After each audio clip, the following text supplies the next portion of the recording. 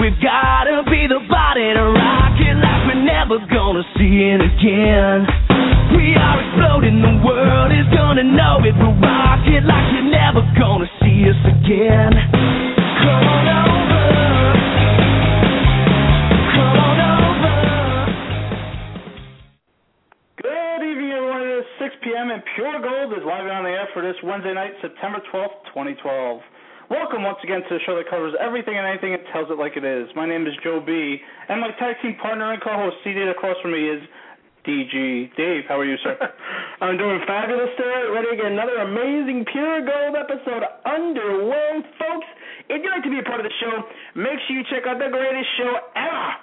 PureGoldPG.com is the website. You can call in, of course, at our number, which is 714-364-4721. And, of course, when you do check out the website, you can look at our Facebook, our Twitter, our YouTube, and all that other goodness. JD? Thanks, DG. And thanks to all the, over 850 listeners from last episode? Yes, sir. Yes, sir. The listeners are back up, doing good, excited about that.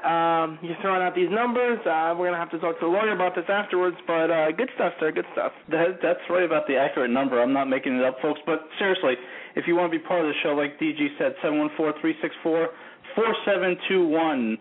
Tonight on the program, week one of the NFL is complete. We will be breaking down the locals. We'll be talking about some of the games, some of the marquee games besides the locals. We'll get into some baseball as we wind down the season. Only about 21 games, 22 games left.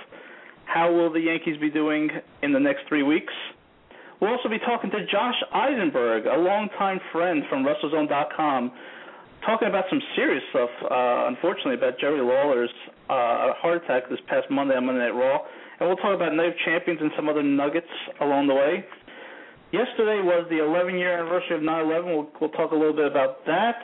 And finally, we'll be introducing a new segment, sir, on PG, Pure Gold, a They Stink segment. And I think it's going to go relatively well considering we are very negative, and we can always find somebody that really stinks. Of course. And we're definitely excited about that, sir. It's going to be an awesome segment as far as I'm concerned.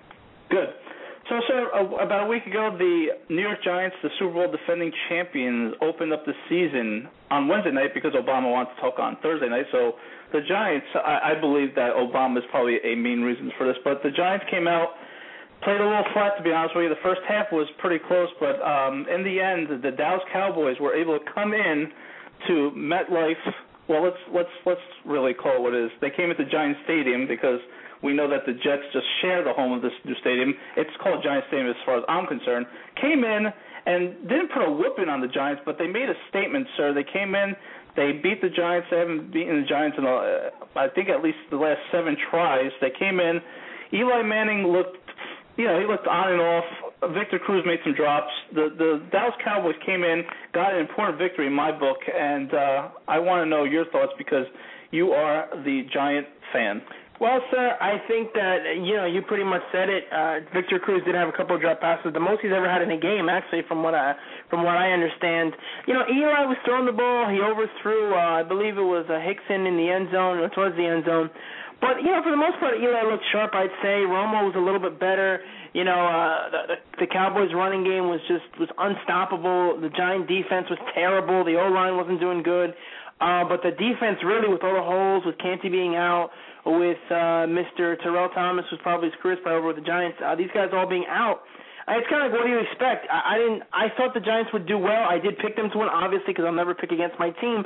But when you look at the overall scheme of the game, when you look at the overall, the factors that played into it, Giants looked terrible. I watched all of the second half and some of the first half, and there wasn't a time where I thought the Giants were going to win that game. There wasn't a time where I thought the Giants looked good.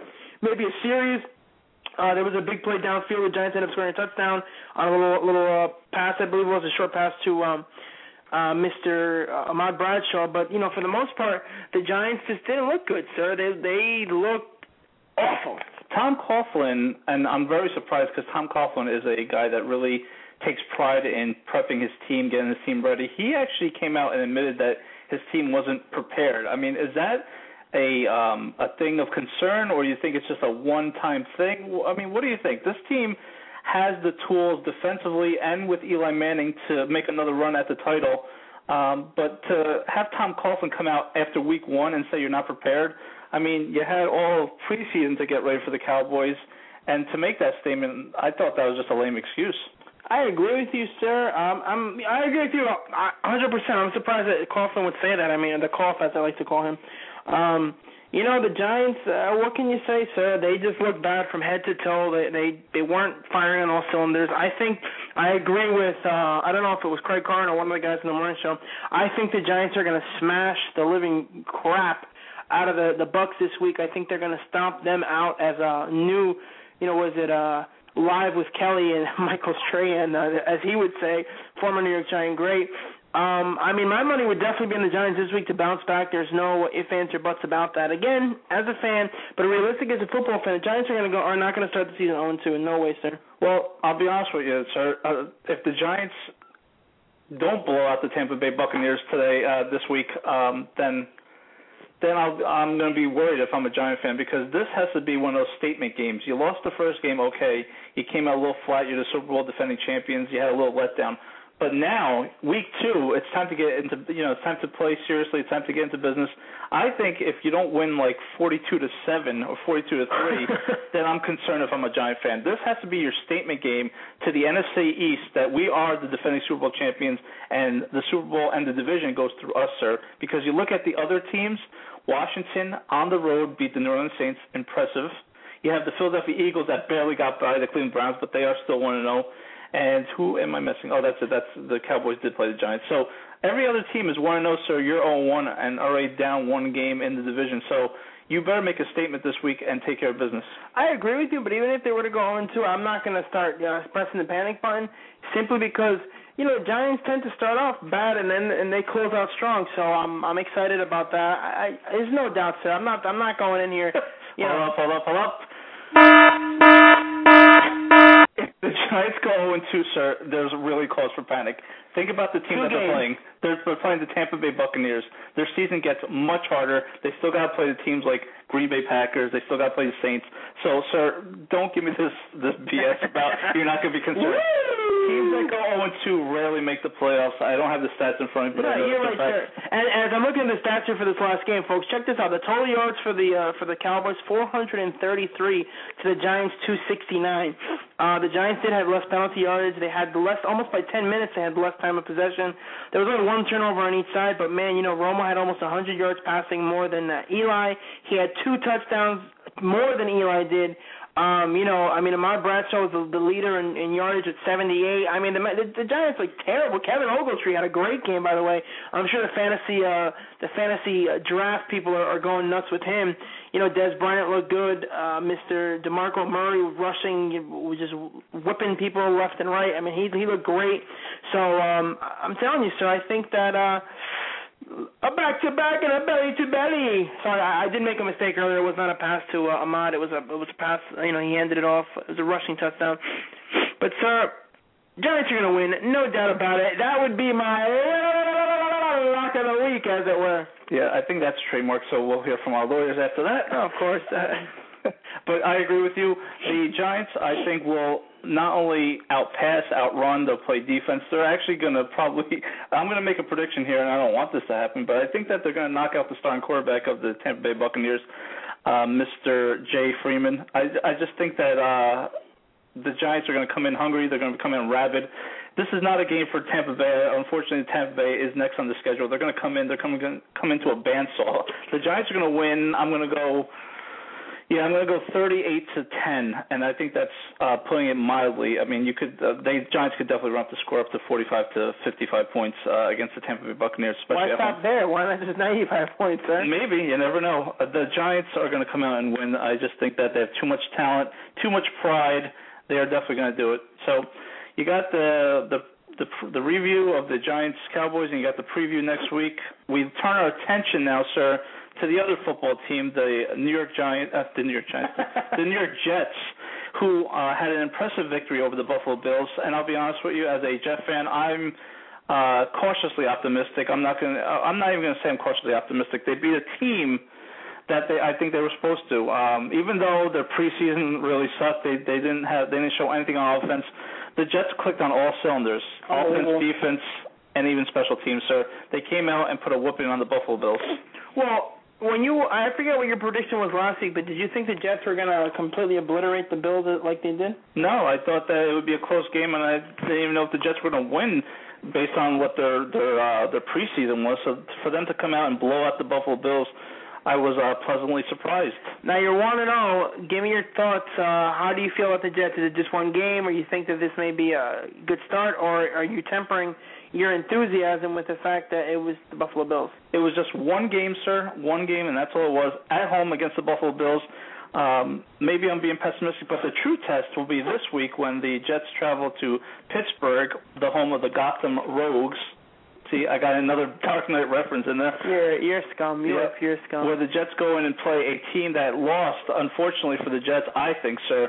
The Denver Broncos beat the Pittsburgh Steelers on Sunday Night Football, and I think that the Pittsburgh Steelers, just as rabid as the New York Giants, the Jets are going to run to a bandsaw, and I don't see how the Jets walk out of Heinz Field with a victory. I think that the Pittsburgh Steelers are just going to do everything right. They're going to make sure that they run the ball down the throat of the Jets.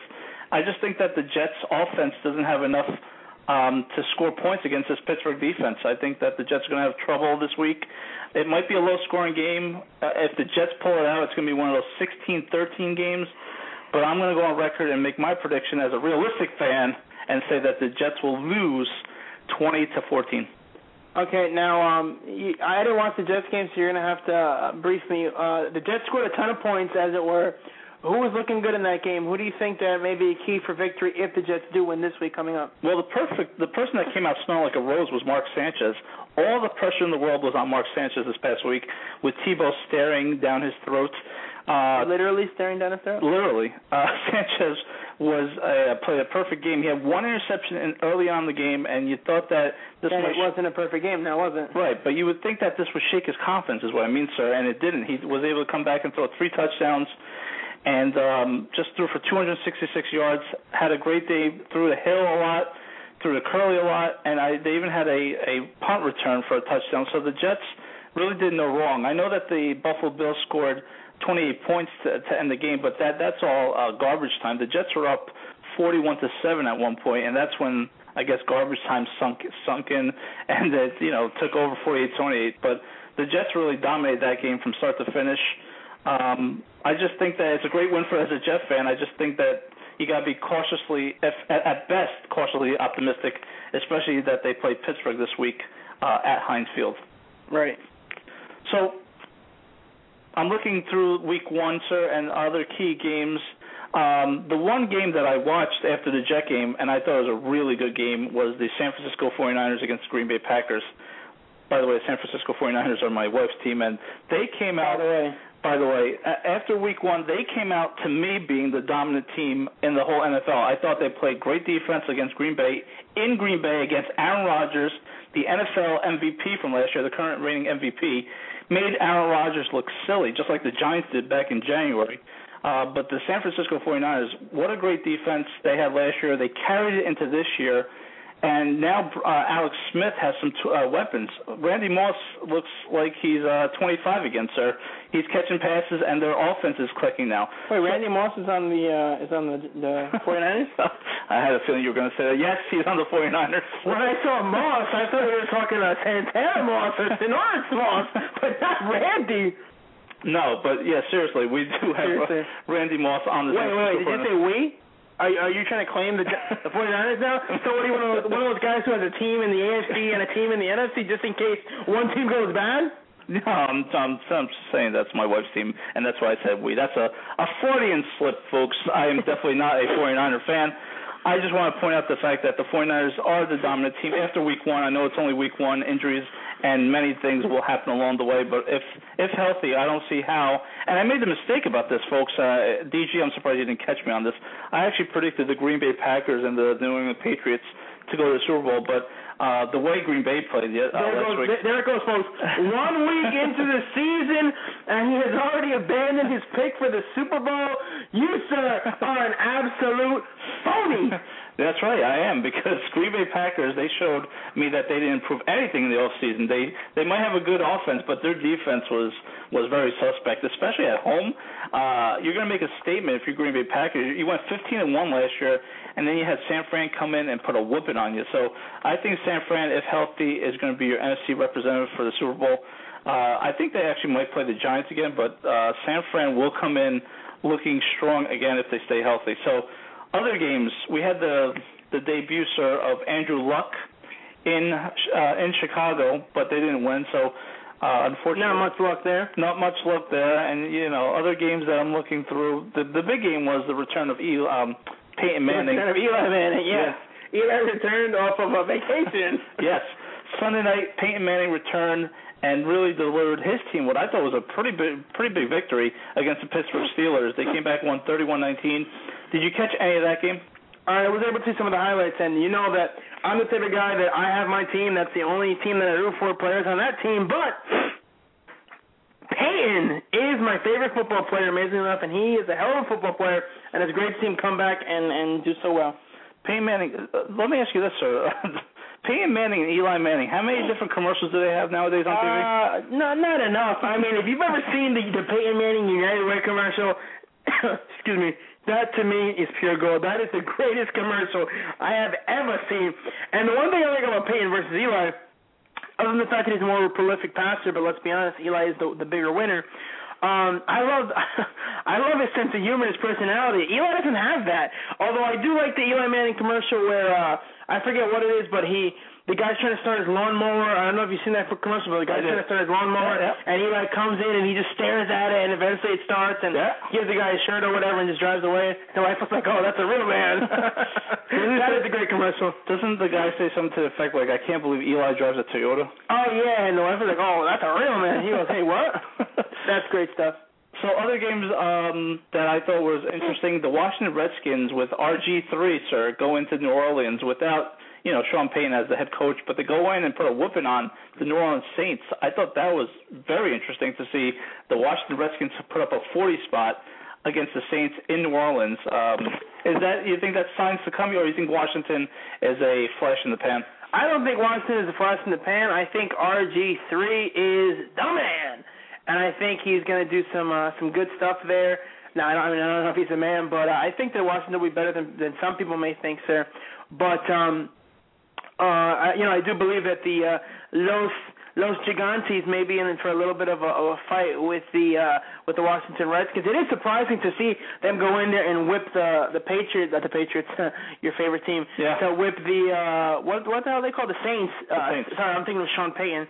Without their coaches, et cetera, et cetera. But it goes to show you that you do need leadership, and Drew Brees may not be able to get the job done. It is only 1 week. Don't want to jump off the bus, but we'll see where this goes. But nobody predicted that the Redskins were going to go in there and win, sir. Absolutely nobody. And two teams of the AFC that are powerhouses in my book, the New England Patriots went into Tennessee and put a whooping on them, 34-13. And then you have the team that probably will represent the AFC if they stay healthy, the Houston Texans. They put a whipping on the Miami Dolphins. But let's just say that the Miami Dolphins are going to go 1-15, and that will be no skin off my back. Looking at week 2, now that we have a Thursday night game every week this year, we have a Thursday night game tomorrow night, sir. The Chicago Bears go into Green Bay. Another where I feel that Green Bay needs to make a statement. They are 0-1. They lost at home. The Chicago Bears come in 1-0. What do you think about this game? Do you think that Green Bay turns it around, or do you think that Chicago will lay another beat down on Green Bay? I would love it if Laura, one of our guests, was because she's a huge Bears fan. The Bears. But I do think Green Bay will turn around. I think that Green Bay will win the game. But that probably means that I'll be wrong, and they'll lose by 45 points, and Aaron Rodgers will quit and, be done forever. These teams that went 0-1, like the Giants, like I said, and the Pittsburgh Steelers, and I'll even include the Green Bay Packers, these are the teams that are going to be very upset. They're going to, especially the teams that are at home. You look at the Green Bay Packers and the Giants. These two teams are going to put statements up. I think that Green Bay is going to actually put a big whooping on Chicago. People think that Chicago actually come in and beat Green Bay quite handily. I don't think so. I think Aaron Rodgers is an MVP for a reason. He threw for 45 touchdowns last year, only 6 interceptions. I think that it's going to be a good game.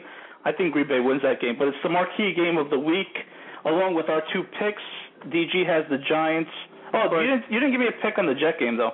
Who are the Jets playing again? At Pittsburgh. The Jets will lose the game. They will lose. Same score as you. They'll lose 21-10. How about that, sir? I have to cut you off for a second. I see we have a caller online, but before we get to this caller, I saw something on Twitter. I'm not sure if this is confirmed, but it looks like Jim Calhoun, the coach of the Connecticut Huskies, is retiring, and it's all over the AP. It's all over the wire. So it looks like this may be it, sir. His career may have come to a close. I just had to. I have to throw that out there because that is big news, and normally on our show the big news happens afterwards when we're off the air or right when we hang up, a la many things that have happened over the years, but had to throw that out there. Yeah, I don't know if it's surprising or not. He's won a couple, maybe 3 or 4 national titles, and I think he's been battling cancer over the last couple of years.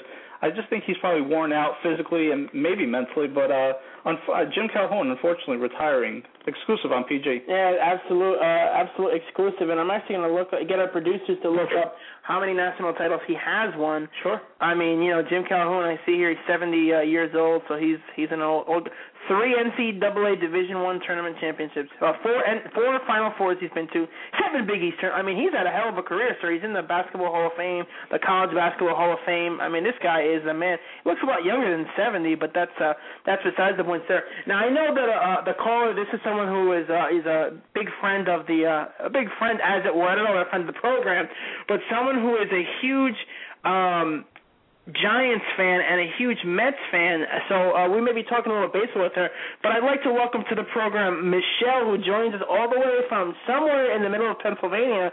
Michelle, Hi, how are you? Doing great. Now, Michelle, I know from talking to you on Twitter, again, one of my favorite tweets, as it were, you suffer as a Mets fan, and you are also a Giants fan, as I previously mentioned. So let's start with the Giants first. Care to give us a couple of thoughts on the game this past Wednesday? We opened up the show discussing that, but for you, we'll go right back to it. Well, on Wednesday's game, I thought the Giants played horrifically. I thought their defense is much better than they played, and was very depressing. And did you come out of your house all week? I mean, were you that depressed? I was very depressed. I have a couple Cowboys fans at work. I told them I don't like them anymore. They're not allowed to talk to me. You shouldn't like them ever. They're a Cowboy fan. You're a Giant fan. Well, I'm sorry, what? I said you shouldn't like them ever. You're a Giant fan. They're the hated rival. So just the fact that they beat you doesn't mean anything. You should just hate them either way. Just my 2 cents. Yeah. Well, I don't know. I think Victor Cruz needs to step up his game. I don't know how he's going to play this week because of the passing of his grandmother. Right. That's right. Yep. So I don't know if that's going to motivate him or if he's going to be somewhere else on Sunday. So we'll see. We need him to step up his game. I mean, I think Eli did what he could do. I mean, and I think Tuck and JPP and OC, they need to step up their game still. That's a good point. I mean, the defense would look like Swiss cheese. And my biggest concern, and I'll mention this now since we're discussing this, that my biggest concern for the team is their cornerbacks. Corey Webster is not a number one. Giants basically have like their 5th-string cornerback at the end of the game who was in there, playing. I don't know what the Giants are going to do about that. I don't even know if they can do anything or who they can go out there and get. But that is going to be a season-long concern for me. I do hope they get healthy now. Can you give us a prediction? Do you think that if things do go well, give me a score, the Giants this week against the Bucs? I mean, I think that they're going to blow the Bucs out, but let's get your take on it. I'm going with like 28-17, 28-10, something around there. Okay, so you're not of the mind frame the Giants are going to go out there pissed and score like 45 points. Nah, I don't think so. I don't think we're going to get that many. I think 28 is about what I'm thinking. No, that's fair enough, Laura. The Bucs aren't that good either, so. Yeah. I'm sorry, the Bucs aren't definitely. that good. So. I mean, hopefully Eli will have a good game. I mean, like you said, I thought he did what he could do. Now, let's shift our attention over, if we could, for a second, to your beloved New York Mets. I say yours because I've pretty much disowned them. Now, Joe and I on this show, I know you've heard it before, we like to rip the Mets till no end. I believe that we are absolutely justified in doing that, but give us your take. I mean, you had the first half. The Mets were looking great. We thought they might do something. The second half comes, and the Mets decided to take a vacation. They're now 4-21 at home, over their last 25 games, and they're an absolute joke as far as I'm concerned. So give us your take. Are you optimistic, or are you just as negative as us? I have to say I was optimistic until about maybe a week or two ago when we were I think it was like 8 games out of the wild card. I was still optimistic. I said we can do right before the Cardinals series. I said we can do this. We can take a couple games from the Cardinals, move ourselves up in the standing, and we can do this. And then we didn't do it. And then we got worse. And then we got worse. And then we got worse after that. So I really have no more optimism. I think it's done. And then when we lost on 9/11 and Dickey didn't get a 19th win, I'm so done. I will still watch the game, though. I don't know why I'm saying I'm done. But well, it sounds like you're a better fan than us, and I know that people may rip us. People can say whatever they want, but the truth is and we're all about the same age here. As long-suffering Mets fans, as Joe and I are specifically, I'm too young to remember 1986. All I've ever seen is the Mets lose. I see a lot of people on Twitter, a lot of younger fans, just people that I interact with, and I think they're all loyal fans. But with me, I don't have any reason for optimism. When I look at this team for next year, I know Joe will agree. There's not much room for me to say, hey, the Mets are going to be good. They have way too many holes. I mean, give me your take. What do you think? Are we looking at another garbage season next year, like I would say, or do you have any optimism for next year? I'm with you. I don't see what Sandy can do or Jeff can do to fill all of these holes. I mean, it's terrible. I mean, Jeff needs to sell the team, Laura. Something. Michelle. I don't know. I mean, Michelle. How are you gonna? I mean, you need Laura, 3. I'm sorry. What? No, sorry, Joe. Joe just called you the wrong name by mistake. You were saying? Yeah, I'm so mad I called you Laura. No, I mean, we need 3 outfielders. We don't need a shortstop. We'll be all right. We need a catcher and a bullpen and fans. We need a bullpen. We need a starting pitcher. We need a couple starting pitchers. We need a closer. If you look at the team, Michelle, honestly, the Mets need they need 5 new people in the bullpen. They need a new catcher. Josh Tully stinks. They need 3 new outfielders. You're talking right there 9 people. That's almost half the team. I mean, basically you're upwards almost of double digits, and plus their bench isn't all that great either. I mean, the only reason for optimism at all is when you look at some of the individual players, but that's about it. I mean, David Wright was having, as many fans were saying, he's MVP, but he's completely gone silent in the second half of the year. When you look at his stats, he's batting a little over 300, 16 homers or so. 78 or 82 RBI, I forget what it is, but they're not great numbers. They really aren't. You know, David Wright is a big pain point for me. He's an awesome player, and I know a lot of people, don't like when people talk about David Wright, but he is an awesome player. He's a good teammate. I think he's good, but I don't know if it's something inside his head that goes wrong when there's I just don't think he can get himself out of the funk like other people can, and he can't get himself out of the funk, and it gets worse and worse and worse, and I think it's more mental. Obviously we know he has the capabilities, and he has the abilities. I think it's more mental for him. I think they can't put all the weight. He's not made to have all that weight on his shoulders, and for the last however many years. Right, they need guys around him. His whole career at the Mets, he's never had any real backup around him. He's not the type of player. He's not Albert Pujols. He's not the type of guy who can carry your entire offense, your entire team, but he'd be a good number 2 player. Unfortunately, the Mets have no offense. Sir, you were going to say something? I see you giving me dirty looks over there. I don't totally disagree with you when you tell me he had no backup. I mean, he had Delgado, he had Beltran on the team, he had Jose Reyes on the team. They had a good lineup. I just don't think David Wright is the leader or the cap. He could be the captain of the team, but he's not the guy that's going to, be the one that they count on all the time. He's a great role player. But the bottom line, Michelle, is, and all Met fans, just seriously, I mean, Jeff Wilpon needs to sell the team. When you talk about a salary next year of $98 million and most of that money going into Santana, Dickey, and Wright, then you have a problem. Jason Bay, don't forget about him. Yeah, I don't even consider Jason Bay on my team anymore. But that's a huge part of your huge payroll. Right, so they need to sell the team. They're playing minor league ball in a big media market like New York, and I just think that they're doing disservice to the fans. Let me ask you one last question, Michelle. Have you been to a game recently? I went to one game this year. I normally go to, I don't know, I'd say a handful. Okay, and what game was it? Was it early on in the season? I went the last game before the All-Star break, and we lost 7-0 to the Cubs, and I have not returned since. That is actually when the Mets... That's when the slide started, because right after the All-Star game, they kept going back to that where the wheels fell off. But the truth is that the things kind of fell off because the Mets didn't have the talent. Like Joe said, they were playing with smoke and mirrors. I applaud you, Michelle, for going to the game and being optimistic, because like the first half of the season was cause for optimism. They were playing good. They were getting 2-out hits, 2-out runs. I just think that the wheels fell off, and I haven't been to a game for years now. I just can't put money. I can't spend my hard money having a family, a wife, and a kid.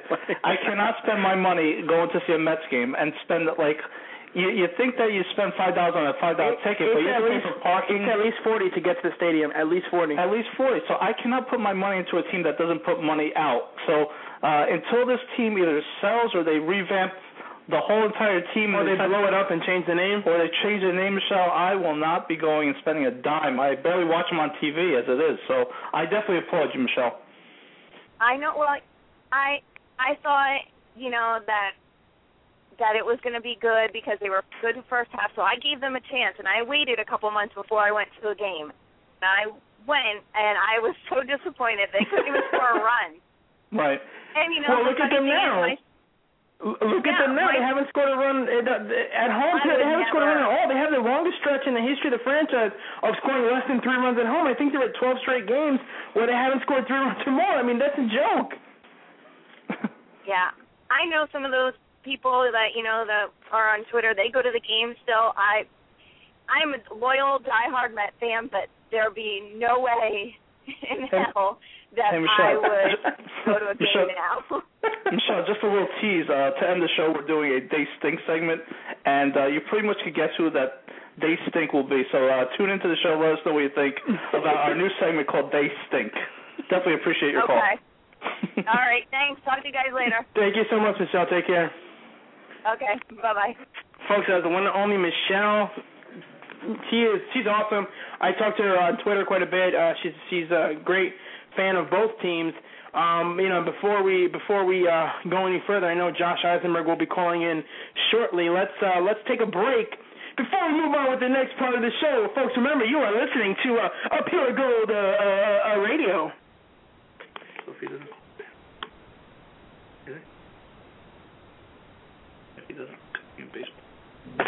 Hi, this is Morgan Willard, Miss Oklahoma USA 2010. Make sure to check out Pure Gold every week at puregoldpg.com. Dave and Joe always bring the best in entertaining talk radio and great guests like me. I'm Lisa Mateo from the Pix 11 Morning News in New York. Make sure you check out Pure Gold every week for the best talk radio around.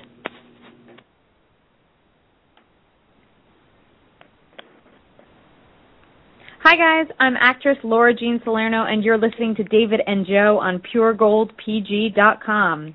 So relax, put your feet up, and listen in. I mean, not on the table, because that's just gross. Welcome back, folks. It is Pure Gold. It's Wednesday night, September 12th. The call-in number, 714-364-4721. We are talking some baseball coming out of the break, sir. We talked about the Mets. I don't know why, but, we had a caller, so we had to talk about the Mets. But let's talk about the other New York team, the team that seems to be winning one, losing one, winning one, losing one. And I'm not talking about the Mets. I'm talking about the New York Yankees, who are tied in a virtual tie with the Baltimore Orioles.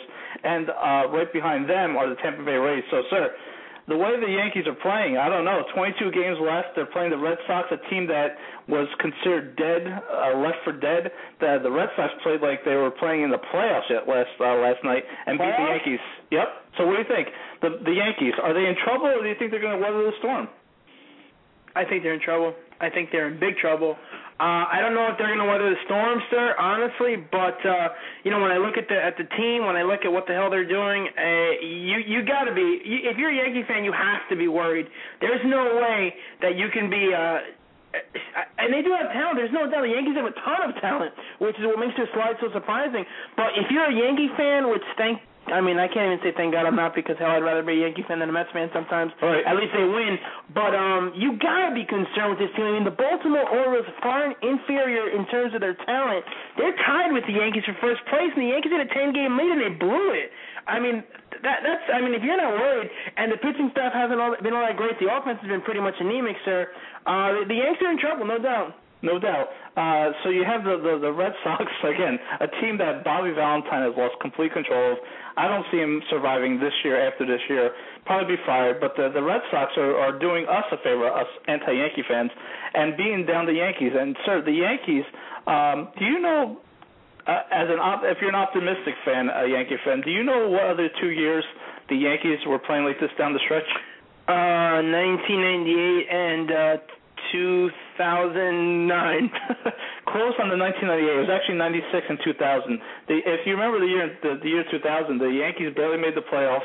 They caught fire and were able to beat the other team, the New York Mets, in the Subway Series in 5 games. So the Yankees, if they just make the playoffs, you never know what could happen. But I'm concerned if I'm a Yankee fan. You had a 10-game lead early on this year. It's been dropped down to nothing. You're battling every single night. A-Rod is a former shell himself. Cano doesn't seem to be like the Cano. Cano, don't you know? What's his name? Anderson, Senator, what is it, Garrett Anderson? Yeah.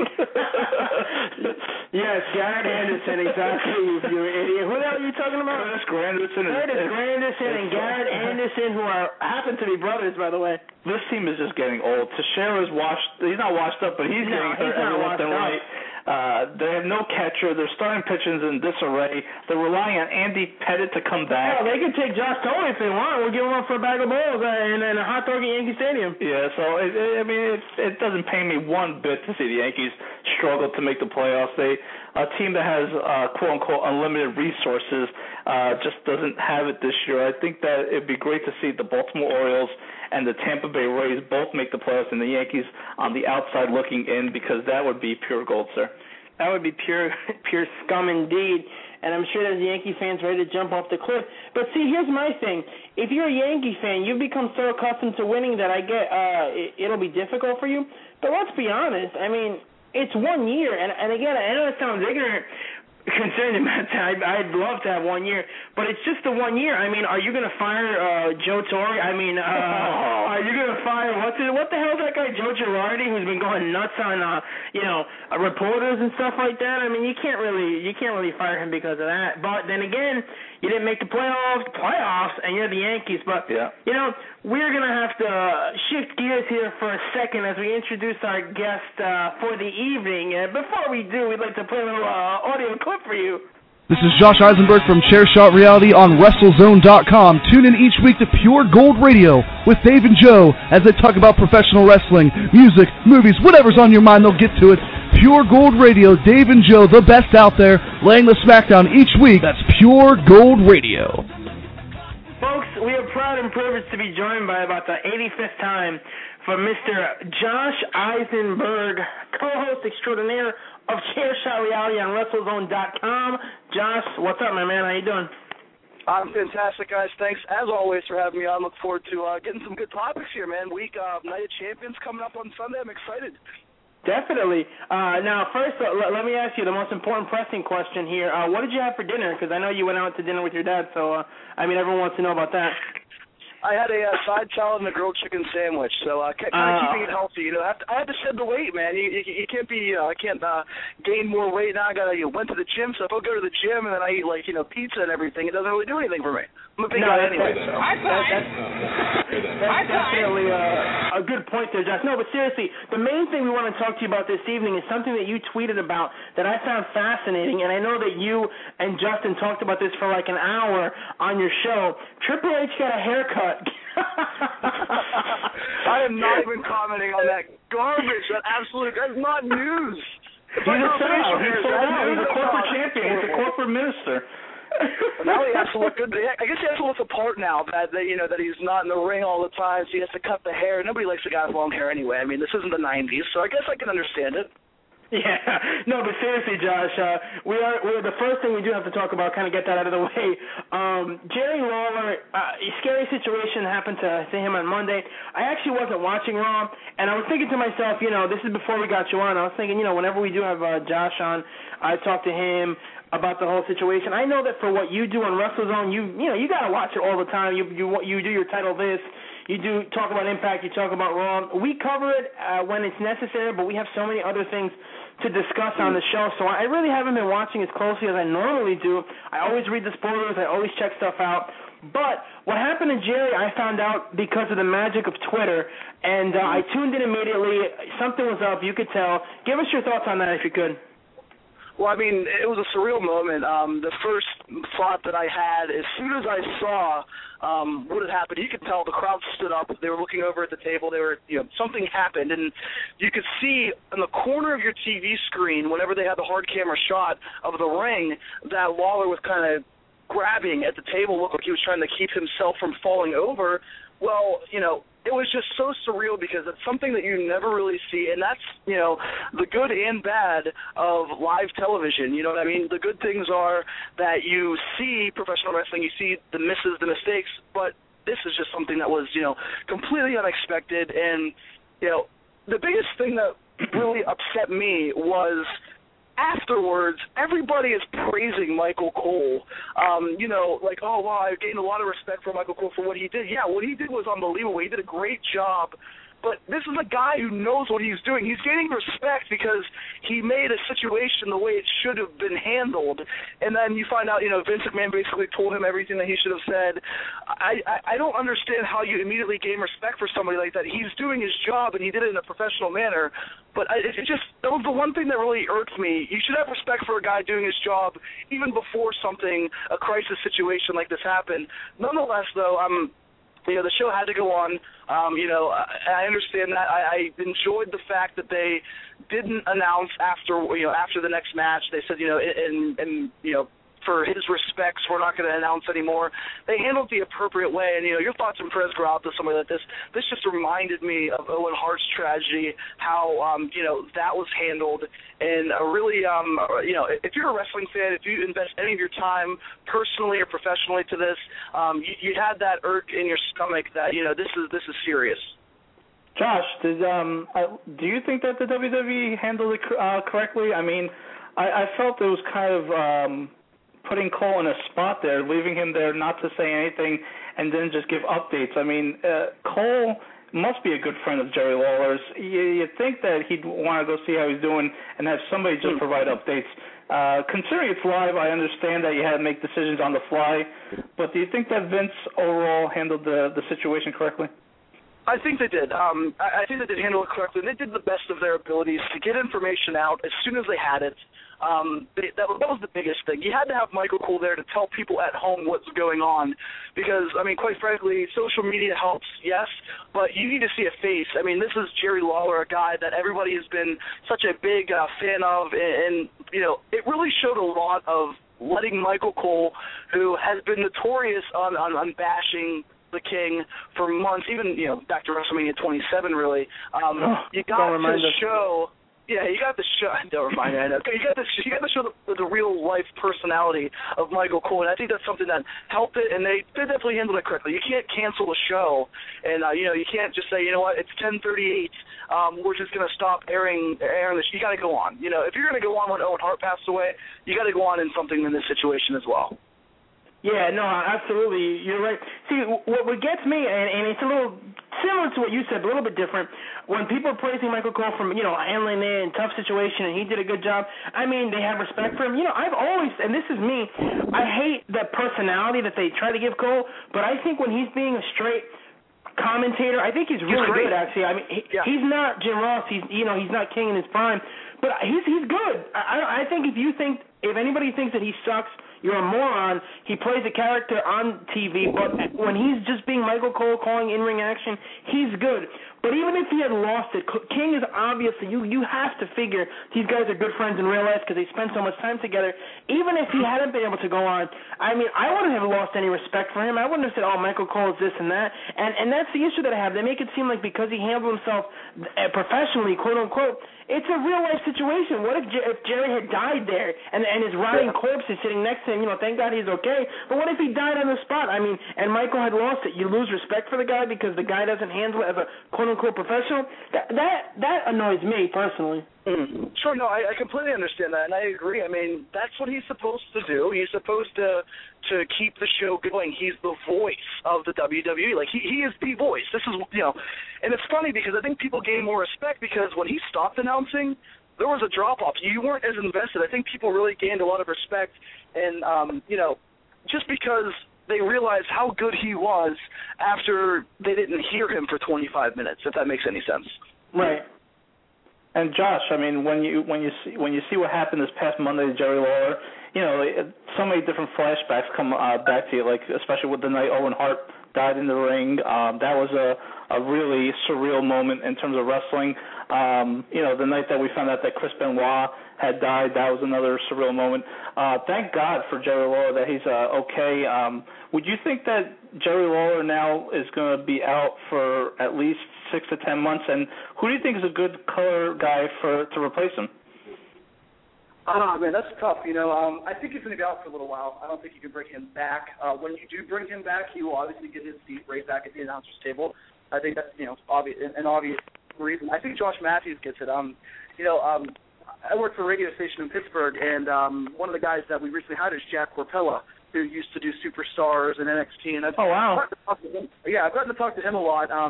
Being able to produce his show that he does some sports updates and stuff for the fan here in Pittsburgh. He told me, he said, as soon as something happens, this was months ago, as soon as something happens, Josh Matthews is going to step right in. This is the guy that they've been grooming for years, and he is actually kind of the pet of Michael Cole. Michael Cole is kind of grooming him to be the next Michael Cole, so to say, because, Cole's not going to be there forever. He's still at a very, not a young age, but, he's a middle-aged guy, but you see, Jim Ross there until he's, well into his 50s and everything. Josh Matthews will probably fit right in, and is that the right decision? I'm not sure if it's the right decision because him and Michael Cole are very similar on the announcer field. That's why they had to bring Booker T in for a little bit to kind of give you that street smart, that, professional wrestling back. If I had a choice, I would bring JBL, who has, very comfortable in that role. Him and Michael Cole, I mean, look at WrestleMania 23 in Detroit. They were fantastic. They were fantastic because the chemistry's there, and that would be a very easy adaptation to bring somebody like that in, even if it's for the time being. No, you're right. And the interesting thing about all that is I think JBL would be great. And I listen to Justin's show pretty much on a weekly basis. When I get the chance at work, and he was talking, and some people were saying, I don't remember Justin, if this is his opinion, but he was saying that bringing JBL may not be a good idea because people think they're permanently replacing King, and the reason I disagree with that is because when King comes back, you could probably get JBL to slot in there, wrestle a couple matches, feud, and if not, if he has no interest in wrestling, he's a great personality, move him over to SmackDown. The SmackDown announce team sucks. Cole is there, whatever. You could even replace Cole, have him on one show. We really don't need to see Cole on both shows. And if JBL came on Raw to replace, King, which he's never done, he's never really done the announcing on Raw, I think it would be good for the short term, and then you just shift him over to SmackDown, and, your problem solved with the announcing. And it's not like they're bringing him in and they can never bring back Lawler. Yeah, I agree, and I think the traditional way is Jerry Lawler with, Jim Ross, Michael Cole, whoever you want on Raw, and then SmackDown's always been that B show. Look, you've had Darvin Coachman, you've had Todd Grisham, you've had everybody else that works at ESPN now. You've had all these guys kind of filling on SmackDown's announcer's table, so that would be an easy way to do it. I think that's the best way to do it. It might not be this week or next week, a couple of weeks maybe, but I do expect Lawler to take maybe 2, 3, 4 months off. I mean, this is not just, an everyday occurrence. This is something serious. This is something that they're really going to take precaution with. And putting him back on the announcer's table in a couple of weeks or a month, even if he's saying he's healthy, which, I mean, the guy doesn't drink, the guy doesn't smoke, the guy doesn't really have a party lifestyle. He's in great shape for 62 years old. You got to be careful to bring him back in any manner. Right. And this Sunday is the pay-per-view Night of Champions. Just want to segue to that, Sir Josh, and ask you, it seems like they're playing this whole angle with CM Punk and John Cena about this whole respect angle. The one thing that me and DG have been harping on since the show started way back when is the fact that the don't kill me with this one, Josh, but the WWE title is Cena's custom belt. What better way to drop a pipe bomb and just change that belt and say, you know what, Cena, we're not going to use your custom belt anymore. We're going to use this belt, my belt. I think that's the perfect way to end this storyline. I think that Punk is going to be the champion for the calendar year of 2012. Give me your take on both, and then I'll hit you on the other main event. Yeah, I think that you're absolutely right. This should have been done, I would say this should have been done probably at SummerSlam or even before SummerSlam. With their triple threat match, there needs to be a new title. I mean, this is John Cena's belt, and it has been. And if you take the belt out of the picture, then you take the face of John Cena out of the picture, which is not a bad thing, mind you, because no matter if John Cena wins or loses, he's never going to be harmed because he is the it guy. He's the Hulk Hogan of this generation. He is the Rock / Stone Cold of the generation. He's the main guy. As big as CM Punk will ever get, it's still not going to be bigger than John Cena. So if you bring a new championship belt in, maybe not a custom CM Punk belt, but just another model of a belt, it kind of gives you the idea, okay, they're moving on from this whole Cena thing, but you still know Cena's going to win that belt back sometime. And for the other question about, the whole respect thing, I like the angle. I think it's not going to culminate in Night of Champions. My prediction, I think Punk's going to escape with a victory somehow. You got to have this continuing on, and Punk will hold the title, in my opinion, for the calendar year, because I do see him and The Rock at Royal Rumble fighting. What's the point of having Cena Rock at Royal Rumble? I mean, you're going to rehash when Rock faced Hogan for the second time at No Way Out, 9 or 10 months after they fought at WrestleMania 18, they really didn't do anything. So if you bring CM Punk and The Rock, which I think The Rock will win at Royal Rumble, you're really establishing Punk as not just a guy that's right below John Cena, but in the company's eyes, they see him as the it guy, and they can put him in any feud. And quite frankly, any feud that he's been in has been average or above average. I mean, it's not been a memorable feud that you'll, like a Michaels Jericho that a lot of people remember that, or even, a more high marquee feud, like Cena and The Rock for a whole year. But Punk has been solid. He hasn't been the ratings booster, but he's been solid as champion. And right now, with the talent that they have, there's really no other option better to hold the championship than CM Punk. No, I agree with you, Josh. And we're talking to Josh Isenberg from WrestleZone.com. Josh, looking at the World Heavyweight title, to me it's gotten way too stale. I don't understand the whole Albert Del Rio gets a title shot after title shot after title shot. Boring TV. It's a boring storyline. It's just a shame that there's probably no way out there. You can't really trust Randy Orton, especially coming back from suspension. Are you interested at all at this whole Albert Del Rio gets a title shot every single month, it seems? Yeah, I agree with you guys. I have not been a fan of this storyline ever since, it kind of stalled at No Way Out whenever Del Rio had a concussion. What are they going to do? They throw Ziggler in there. The biggest thing that I have a problem with this storyline, and they're trying to do it now, but in my opinion it's too late, there needs to be some personal reason between the two. You feel like there's not really a backstory besides Alberto Del Rio's destiny has become the champion. Well, he already did that. He's not really growing. His character development is very slow. He's being the same guy. How can you take a heel that comes out with a scarf, with this blaring music and these cars? You're not going to immediately hate the guy. He's not going to be this heel that you continuously boo. And the one thing that really bothers me about the entire feud, it has never been just Alberto Del Rio versus Sheamus. It was Ricardo Rodriguez versus Sheamus, and then it was David Otunga versus Sheamus. Where is the actual personal connection between Del Rio and Sheamus? It really bothers me that they're spending more time with Otunga and Sheamus on TV. And look at this past Monday's Raw, guys. I mean, you saw Del Rio win a quick match. No sight of Sheamus in that segment. You see Sheamus win a quick match. No sight of Del Rio in that segment. What's the point of them being in a World Championship opponents if you're not going to see them attack each other each week? It doesn't make sense to me. No, I agree with you. And the truth is, the sad part of the whole situation is that what you said, when you look at Sheamus, when you look at Del Rio, their feud has just not been, it's been going on what seems like forever. This is like the 5th title shot that Del Rio has gotten, but it just hasn't been epic. It hasn't been, I like Sheamus personally, but I just don't think, I think that Del Rio, the WWE messed him up. I really thought when he won the Royal Rumble, I thought he was on top of the world, and it seems like he's gone down the toilet ever since, so I don't think that there's any way to really salvage the Del Rio character at this point. And his feud with Sheamus, well, Monday was funny with the whole Otunga and what's his face, Ricardo Rodriguez. But like you mentioned, you know what? There was no interaction with Del Rio. What was the point? So I don't see where this is going. But of course, you got to figure that you got to figure that Sheamus is going to win at Night of Champions and move on from there. Yeah, he's going to win at Night of Champions. I can't see a reason Del Rio wins the title. And I agree with you guys. I mean, Del Rio is at a point now where nobody is buying his character because month after month he continues to lose, and then he continues to get help from a ring announcer who people just see as a comedy act. That's pretty much all that Ricardo is doing for Del Rio. I can honestly see Del Rio thriving more as a face, kind of like an Eddie Guerrero kind of cheating to win type deal, where he can use the comedic relief from Ricardo Rodriguez and kind of make him more popular with the crowd. He's a good wrestler, no doubt about it. His character, just not believable. Right. And Josh, final topic from us as we're winding down our show here. Just want to talk about the rumors that I'm hearing, and tell me if you've heard them too, about the fact that the general managers, both AJ and Booker, are just not. I don't know if they're not working out, or there's a whole plan that Vince wants to bring in a general manager, a more legit general manager. What's that storyline about?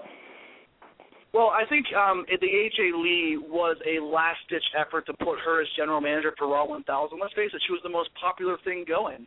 And it's funny because she did such a great job with her character. She really did do a really solid job with being that crazy girl. But now that she's holding power, does anybody really buy her making matches, making just pay-per-view main event? Nobody buys it because the only females that could ever get over in the general manager position are with last names of McMahon, Linda and Stephanie. Even Linda, not so much obviously now, but I'd say maybe 10 years ago we could buy it because we do know how much power she held. But Stephanie McMahon is really the only powerful female that has ever, Vicky, obviously good. But if you're making matches, if you're having believability with this general manager angle, which a lot of people say is being run dry anyway, you got to have Stephanie McMahon, or you got to have somebody come back. I mean, there's been rumors of Ric Flair. My personal opinion, and this is just kind of a shot in the dark, kind of looking at things, I do think Survivor Series is a perfect opportunity for the revelation of a new general manager. And here's my proposal, if I'm putting on my creative booking hat. Why not have a Paul Heyman team versus a Vince McMahon team? Why not have CM Punk and Brock Lesnar versus Triple H and John Cena? If Heyman's team can win, Heyman controls the shows. That's what everybody wants, and that's probably the best logical option to have is Paul Heyman running the company as a general manager and have him and Vince kind of feud back and forth because, quite frankly, their chemistry is fantastic. We know the back history. We know the realistic line that they try to cross each time that they are on screen together. That would be better than anything else that they can come up with. Even Ric Flair, who I'm not a big fan of coming back as a general manager. Well, Flair in the position of power when WCW, whatever situation you want to look at, he was never all that great. Anyway, I think that'd be a great idea. I know Joe was giving it the thumbs up when you were discussing it. They missed a chance, I think, to bring the Dudleys in here because their contracts had just expired with TNA. That would have been great to see them in WWE programming just to be, quote-unquote, Paul Heyman guys. I'm not sure who else would be a Paul Heyman guy, but we could always see from there. But I'd love to see that type of thing happen because I love Booker. He's not a great GM. I agree with you 110%. AJ, she's cute. She's from my wife's hometown. I love that. But other than that, she's not a great personality. I know Joe went nuts about it. He was foaming at his mouth like a rabid dog. But totally agree. I don't think AJ is all that great. So you do need to get them both out of power, I think. And Paul Heyman running the shows, that would be pure gold. Yeah, absolutely, just like you guys. Yeah, Josh, we definitely got to have you on again because one last thought, and this is completely that just came to my head right now before we let you go. I just love the fact that I watch TNA on Thursday nights. I watch Impact. I just love the fact how they build this whole year long not year-long, but they started about 6 months before, this Bound for Glory series on how one person's life will change, and they get this title shot after you win so many different types of matches. You get points and everything. And the funny thing is, right after the Bound for Glory series is, they'll name just a number one contender that didn't have to go through 6 months of hell just to get that title shot. It's just crazy that the logic gap there is it's just so crazy. I understand that you want to win the Bound for Glory series to get a title shot, but then again, next month if you don't win, hey, somebody else is going to get a title shot. Yeah, no, I completely agree. You go through 6 months just to get one match. I mean, I from the very beginning, when I looked at the talent pool, the two guys that honestly stood out in my mind, and I'm not just saying this because they fought each other, was Bully Ray, who has resurrected his entire career, and Jeff Hardy, who needs to prove that he can stay out of trouble, stay out of the drugs, stay out of, the epic, the big failure that he had previously with TNA. He needed to show a pattern of consistency, and that's what he did with the company. That's why he won. The match was going to be great with him and Aries, two fantastic athletes. In my opinion, Aries and Rude are two of the top 5 professional wrestlers right now in the world, let alone just in TNA and WWE in the world. But you do see the whole Bound for Glory series not really make much sense because you have Robbie E., who nobody even believes is going to win. Then you have the Pope. You have all these guys that you know they're going to lose consistently. I think for next year they need to tweak it. They need to tweak the scoring system and maybe not have such a long period or so many matches because then it devalues the matches that we see from Impact Live, which you see great Kurt Angle, AJ Styles matches that should kind of be held off until pay-per-view matches. No, that's a good point. And as far as the whole TNA thing goes, one thing that I just think is so awful is this whole aces and eights thing. I mean, first of all, what kind of a moron comes up with a name aces and eights? It doesn't even roll off the tongue. They could have called it the Moose Turds, and that would have sounded better than this idiotic name that some schmuck comes up with. And then they got Luke Gallows, or they just signed him. He was under the mask, et cetera, et cetera. I've read online that they weren't even sure what the hell, who was going to be the people underneath the mask. I just don't get it. What's the point? Some gang that nobody's ever heard of with a terrible name is going after Sting and Hogan? I mean, what's the point of all that? Guys who can't even wrestle anymore for the most part. Yeah, it doesn't really make sense to me either. It's interesting. I'll give it that because you're not sure what's going to happen. But the funny thing is you can tell that TNA doesn't have any idea what's going to happen either. And that's the funniest part, I think, of the whole thing. The one problem that I have with it is they have focused on that more than they focused on the TNA heavyweight champion, Austin Aries, which is problem number one. Problem number two is you have all these guys who are not going to be with the company after this whole angle is over. I mean, they have like 10 or 15 guys at one time. These guys aren't all going to get contracts. There's going to be maybe 2 or 3 guys that get kicked out of this group that are leading the charge of those Luke Gallows, whoever they want to have with it. But you have these guys control the main event of, Impact, and they're building a storyline around them. Yet they're not going to be there in a couple months, and guys like Anderson, RVD, established guys that still have a lot to offer to that company aren't being used on a weekly basis. That was my biggest issue. Right. When you look at Anderson, I mean, he pretty much has fallen off the face of the earth when it comes to TNA. And I know that if I'm not mistaken, you're a fan of his. Your partner is not, but I always thought that he had so much potential, and he has done absolutely nothing in TNA. He was champ for like 2 weeks, and he habitually is off the air, on a regular basis. I don't even understand what the point of having him in the programming is. Yeah, I mean, Lamar actually loves he loves Anderson more than I do, but I've always been a fan of his. I've always seen some potential in him, but at the same time, you look at him and what is he lacking? He's lacking size.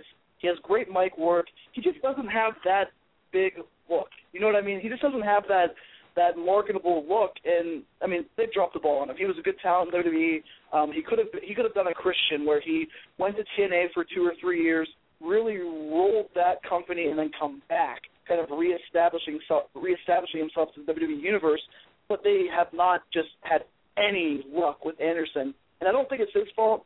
But I also have to give him a little bit of blame because it is his character that he's had for such a long time. Right. Josh, last question for me. Do you think the WWE product will be around in 10 years? The WWE product?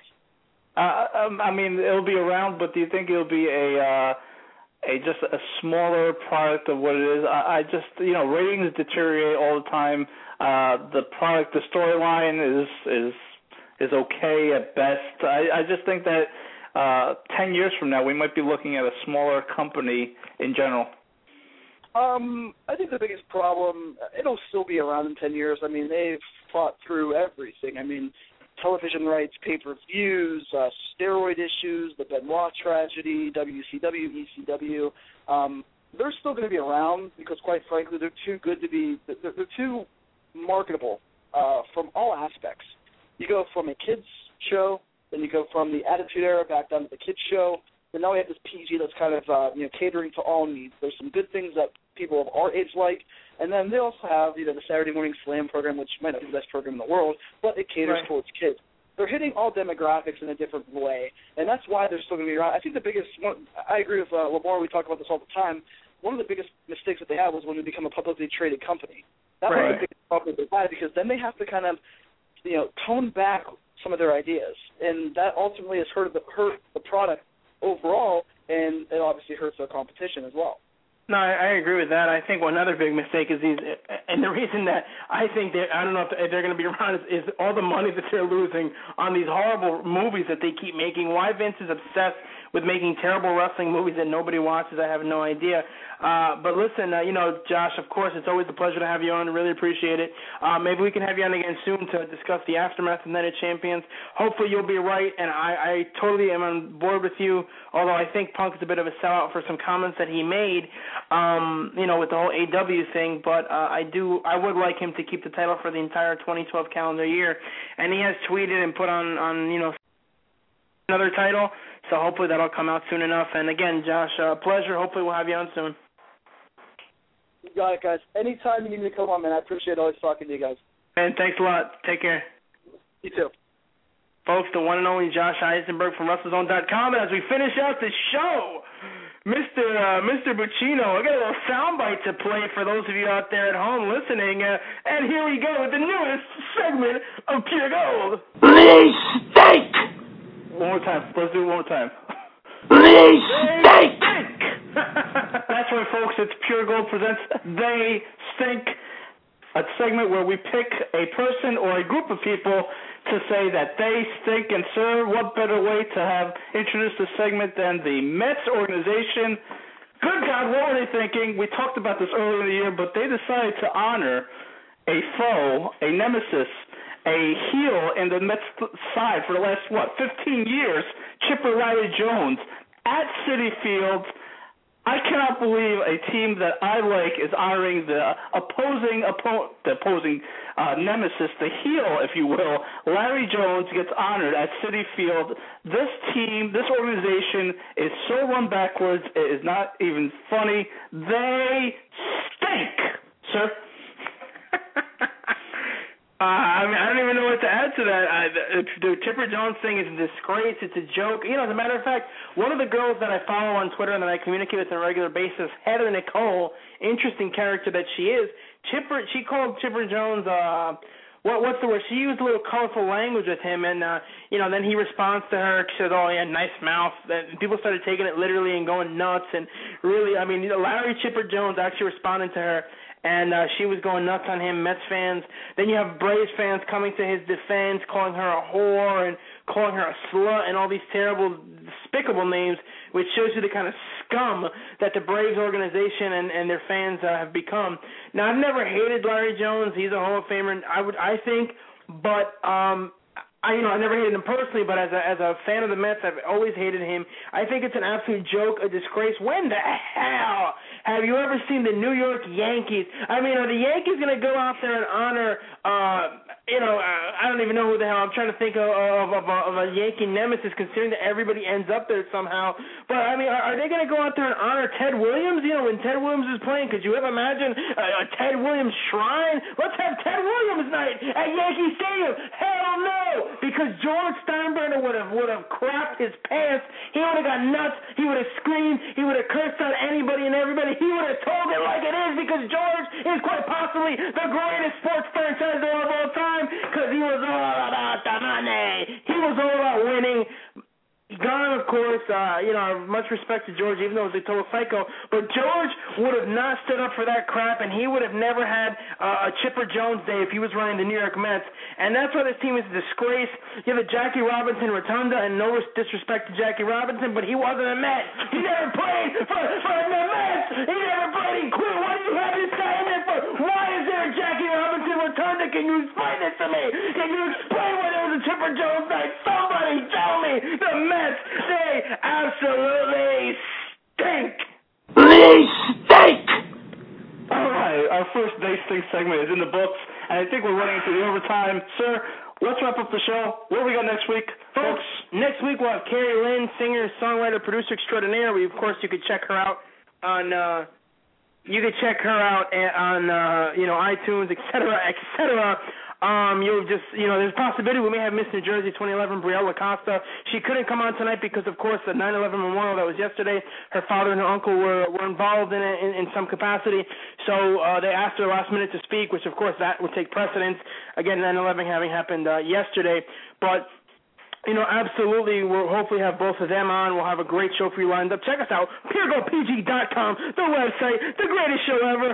Folks, have a wonderful evening. And for JB, this is DG, a.k.a. Dave G, reminding you to always keep it Pure Gold.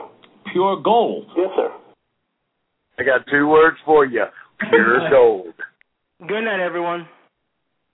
And thanks to Josh Isenberg of ChairShotRealityWrestleZone.com for joining us. Woo! Next week, same time, same station.